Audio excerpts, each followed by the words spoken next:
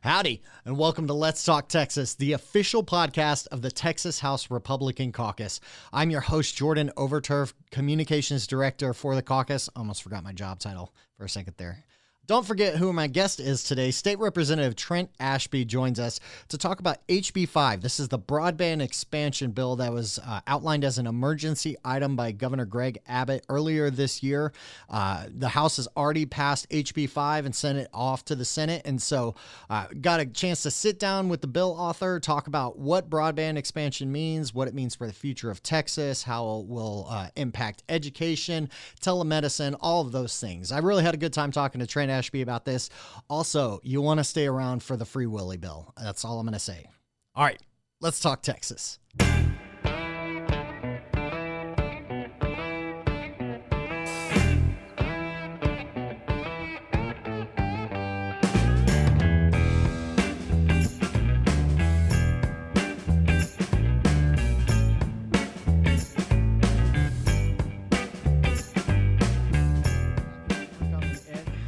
Session going so far?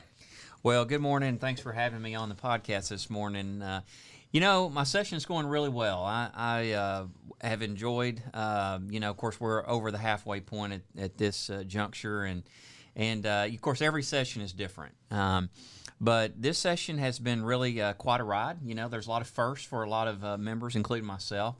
And of course, the pandemic has made things a little bit awkward, especially as we kind of got started with a lot of the protocols that were in place. But, one of the things that I've been a little surprised about is that, on one hand, I feel like that, maybe we're a little behind as far as kind of passing some bills, just generally speaking, not think about any particular bill. But yet, when you look at where we are to date in terms of the House passage rate of bills versus prior sessions, we're really right on track. Yeah. And so it's kind of thrown me off a little bit from that respect. But as hopefully all your listeners know, we're in fourth gear for those manual drivers out there.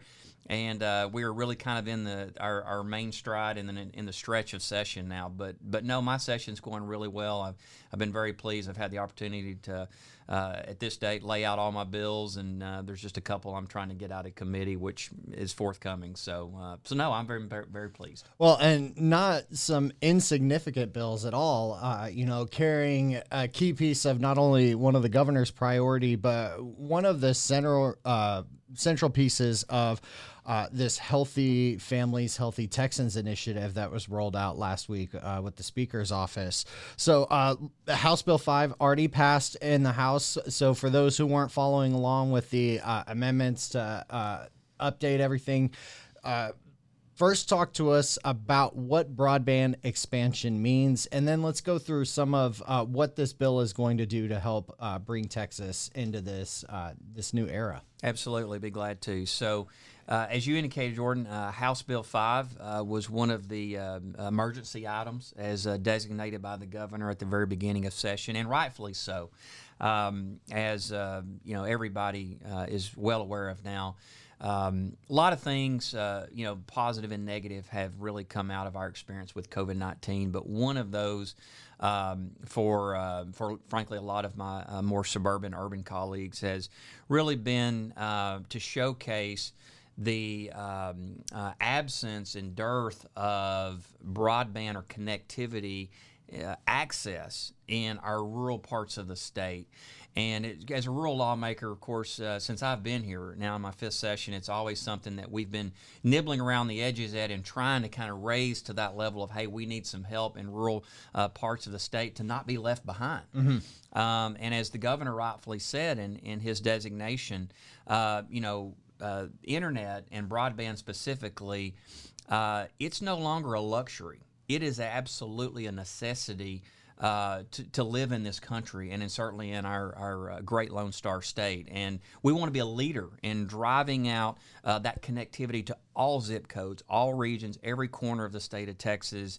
And House Bill 5 was our attempt on the House side to really not just raise the bar and meet that objective, but really to become a national leader in what other states should be looking at in terms of modeling in their own respective states about how to go about bridging that digital gap. And so, yes, there's a lots of parts to this bill. Glad to talk about anything in specifics, but just generally, you know, I would be remiss if I didn't say this. This bill has been many months in being talked about, worked on. We've had well over 100 stakeholders at the table, working with our office and other offices on, you know, presenting the best bill that we can. And so there's just a lot of people out there that I want to thank, not individually, but just collectively, because I'm certainly no expert in broadband, although I've gotten to know a little bit at this point. But there are a lot of people who are the experts out there. And when you talk about, you know, rural, when you talk about urban, suburban, you know, you really, you know, and I think it's important for your listeners to understand that, you know, I'm a rural lawmaker, and for me, my biggest issue with broadband is lack of access. But what really surprised me and what really drove the unanimous bipartisan vote we saw on this issue is in our urban core areas, in our suburban parts of the state, there are millions of Texans, not hundreds of thousands, but literally millions of Texans that have access to it. The term we use is they're not adopting it or subscribing to broadband.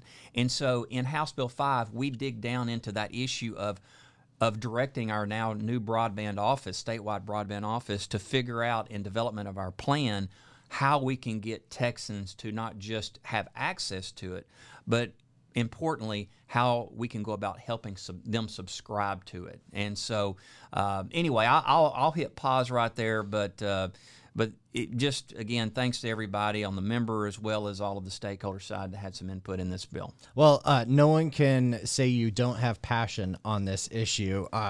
So let's start with defining what broadband is.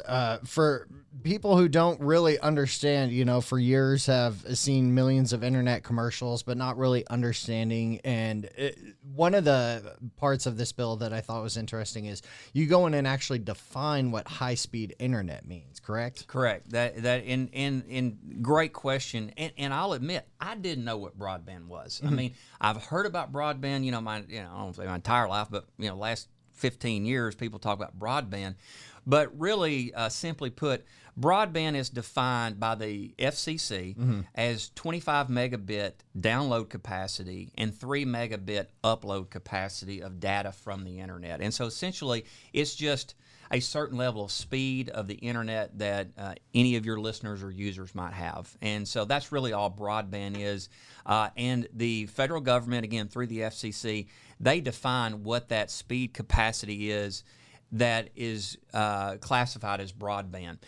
As your listeners probably can gather, as technology continues to march forward, that speed level will increase. And so one of the things that was very important in House Bill 5 is that we explicitly state that we define broadband in the state the same as our federal government does at the FCC. So as the FCC, let's say in 5 years from now, as they move up that broadband speed to a new definition of broadband, that automatically the definition of broadband in the state of Texas will match that. So we will never have to go in and touch that speed again. It will always move with the new definition of broadband. So have stakeholders explained kind of what that download speed gets folks and why it's kind of that crucial benchmark to hit in terms of high speed? Yeah. So again, it's a great question. Yes.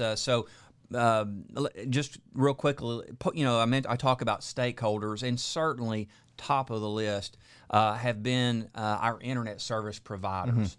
And you know, what's interesting is, you know, if I were to, you know, ask each of your listeners this morning, you know, who is your internet service provider?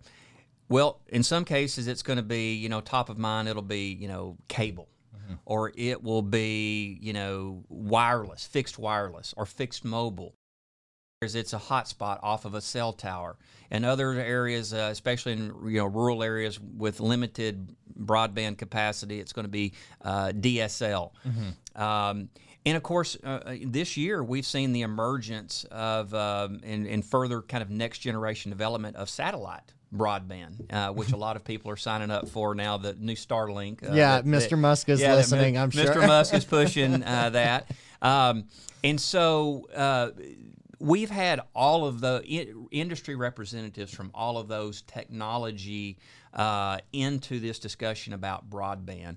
But yes, the broadband definition is basically the speed in which you can, when you hit click on your computer to launch a website or to place an order or whatever the case, how quickly you can get a response. And then if you're trying to download an image, how quickly you can get that.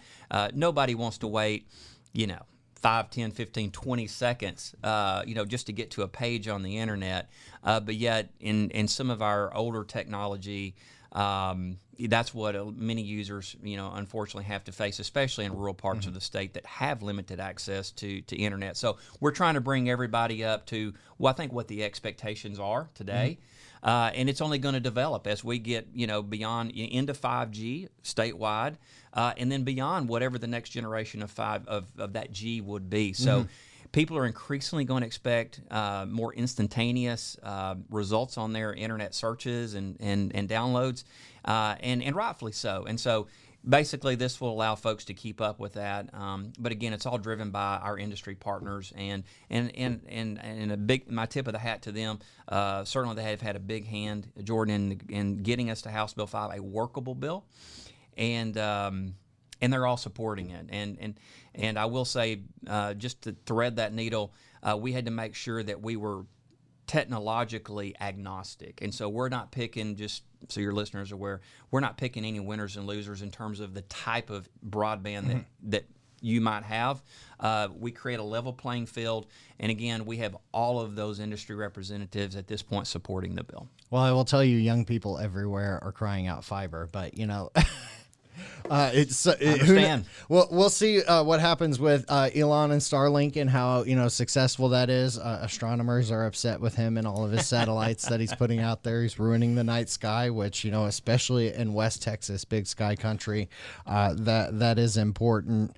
But I want to narrow in on some of the what I call doors of opportunity that this broadband expansion opens, because you've already touched on the education component and remote learning through COVID, but also beyond that, what this opens for just independent learning and education, economy, creating jobs, allowing people in rural parts of the state to now have access to the gig market, but the more crucial component that we're talking about a lot this session is obviously the healthcare aspect.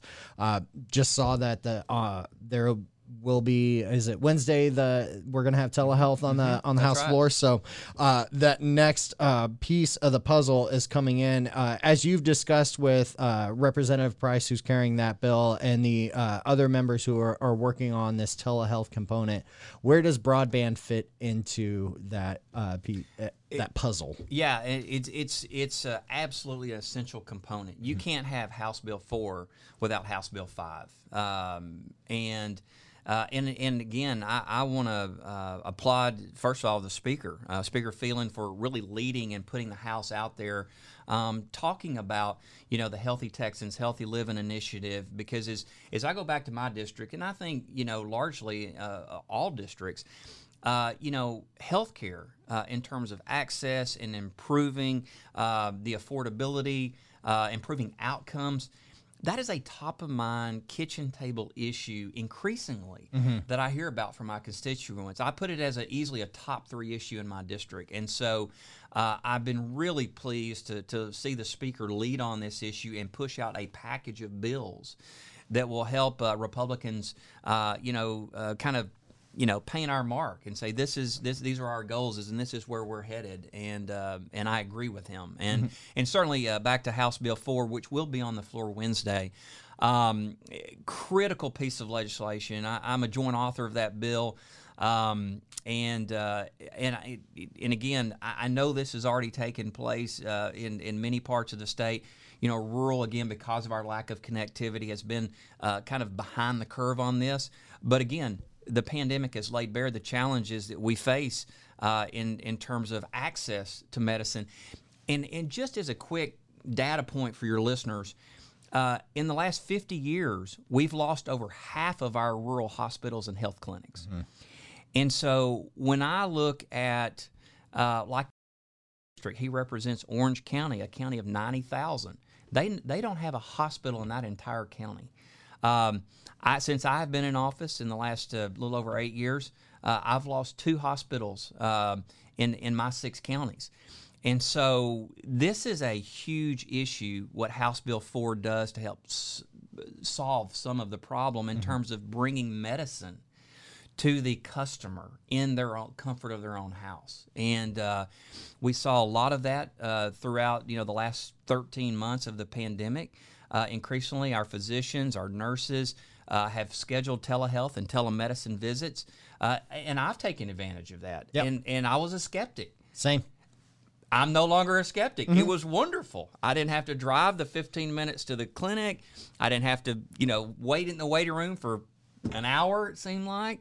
And we were able to do that from the comfort of my own home. And so it was great. But I was only able to do that because I had internet capability. And anyway, but no, what Representative Price is leading on here, which he's really, since he's been in the House, he's been a leader in healthcare, is really kind of what I consider the next step in terms of providing our constituents with what they expect in terms of access to health care. And so anyway, I'm excited about this for the House, and I applaud Representative Price for getting us to this point. I'm looking forward to supporting that bill later this week. Yeah, and when I had Chairwoman Click, shout out episode 2 if you want to go back and listen, she was talking a lot about telehealth being a big part of leading Texas into this new era of healthcare and access, and how it's been kind of discovered that it's not just telemedicine that we're talking about. We're talking about mental health applications,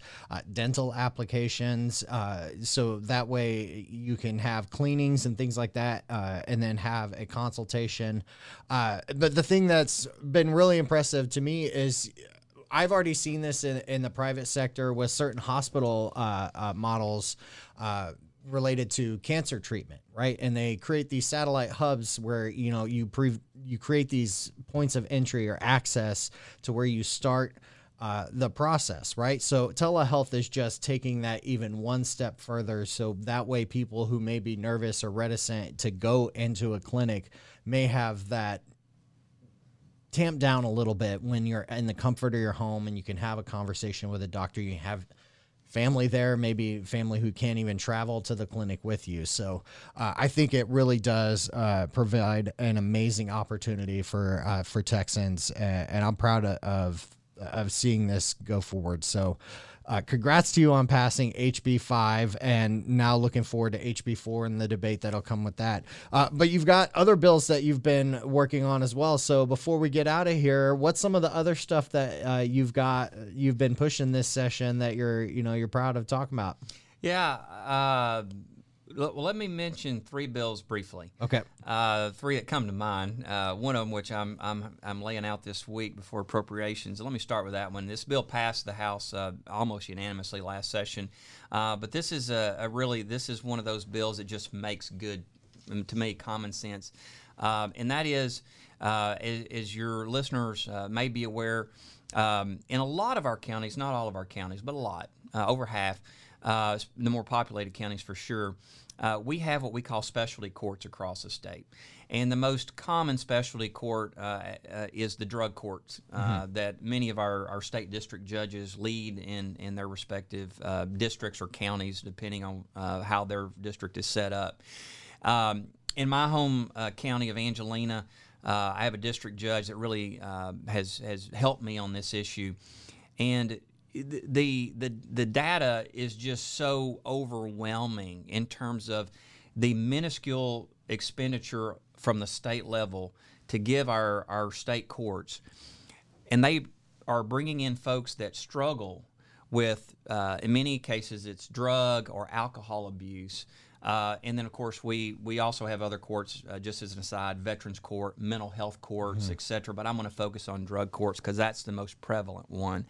But for every dollar that we invest of our public taxpayer dollars at the state level, we get an almost $5 return on that in terms of the health outcomes for that individual, and recidivism rate is reduced by 70%. Wow. Of that person committing another crime and going back to jail or prison.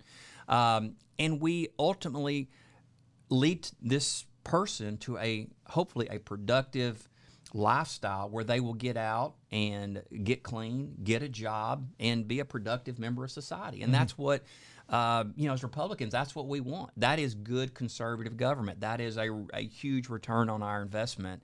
And so I have a bill essentially that would take 1% of the already collected mixed beverage sales tax. So people that are out buying alcoholic beverages that's remitted to the comptroller's office, 1% of that under this bill would be directed to our specialty court system. Okay. Because the challenge that we face is the funding. There's a lot of counties that want to either put one in place, stand it up, or they want to put another one in place because they're so wildly successful. But the issue is funding, and so this bill addresses the funding sustainability issue for those drug courts. That's one. A bill that I have on the floor today, it deals with prescribed burning. Okay. In Texas, we have about a little less than 70 certified and insured prescribed burners, basically that go out and set off prescribed burns. Yeah. But what we have seen is a little cottage industry of litigation that has moved forward. So if there's an accident, let's say, and you're within 20 miles of someone that has to, and these people have to file a plan with the state, the county sheriff, the Forest Service, before they do the burn.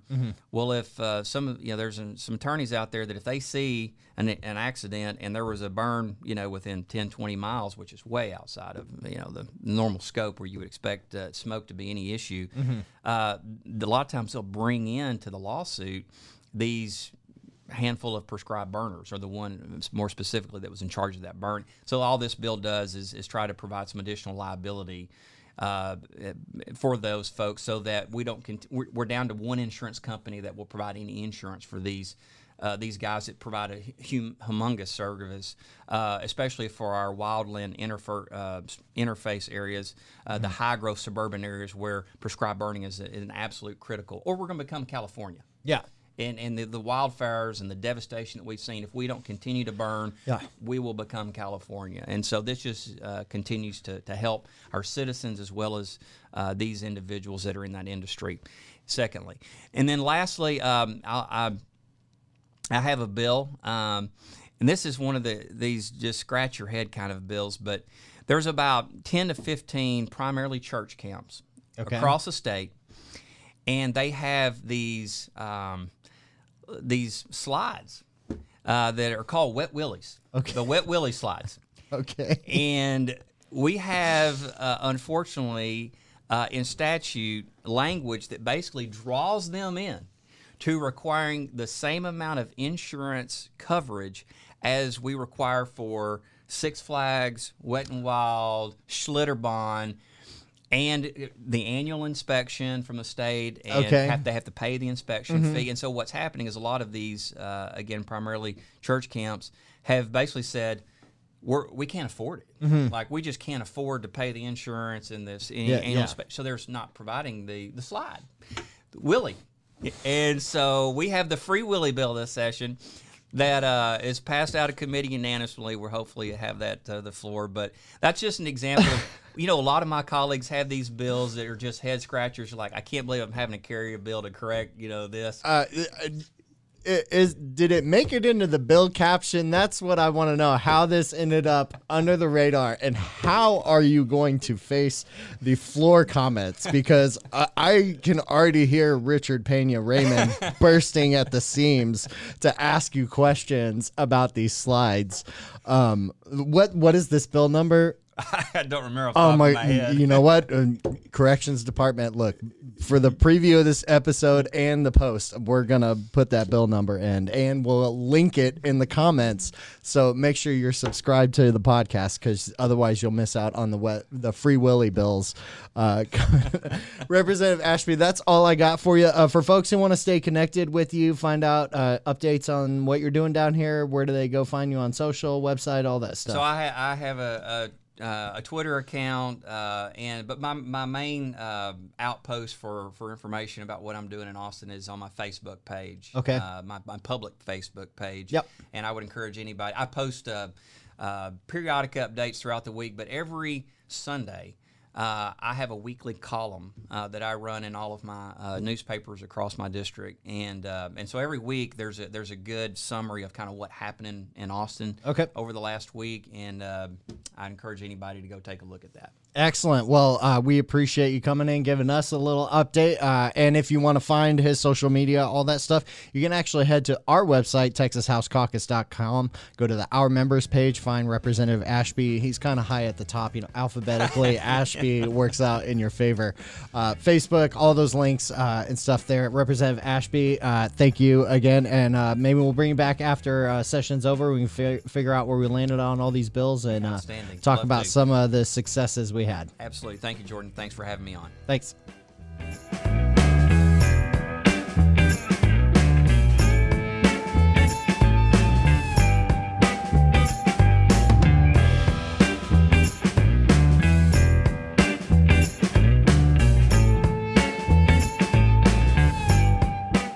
All right, thank you again to Trent Ashby for joining us. Thank you to you for tuning in. As always, you are wonderful. We appreciate you. Thank you so much to everyone who has been listening to this podcast, giving us great comments and feedback. If there are specific guests or bills, issues, you know what I'm talking about. There's specific topics you want us to talk about or specific guests that you want to hear from, make sure you fire off in the comments below this video. Make sure you find us on Facebook, Twitter, and Instagram at TXGOP Caucus.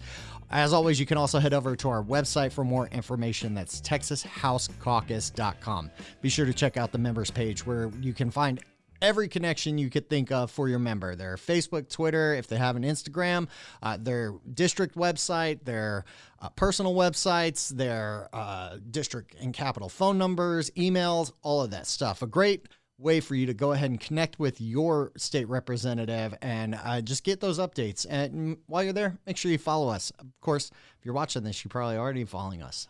Maybe. I don't know. That's a quantum quandary for later, I guess. I don't know. Another episode. We'll see you guys next time.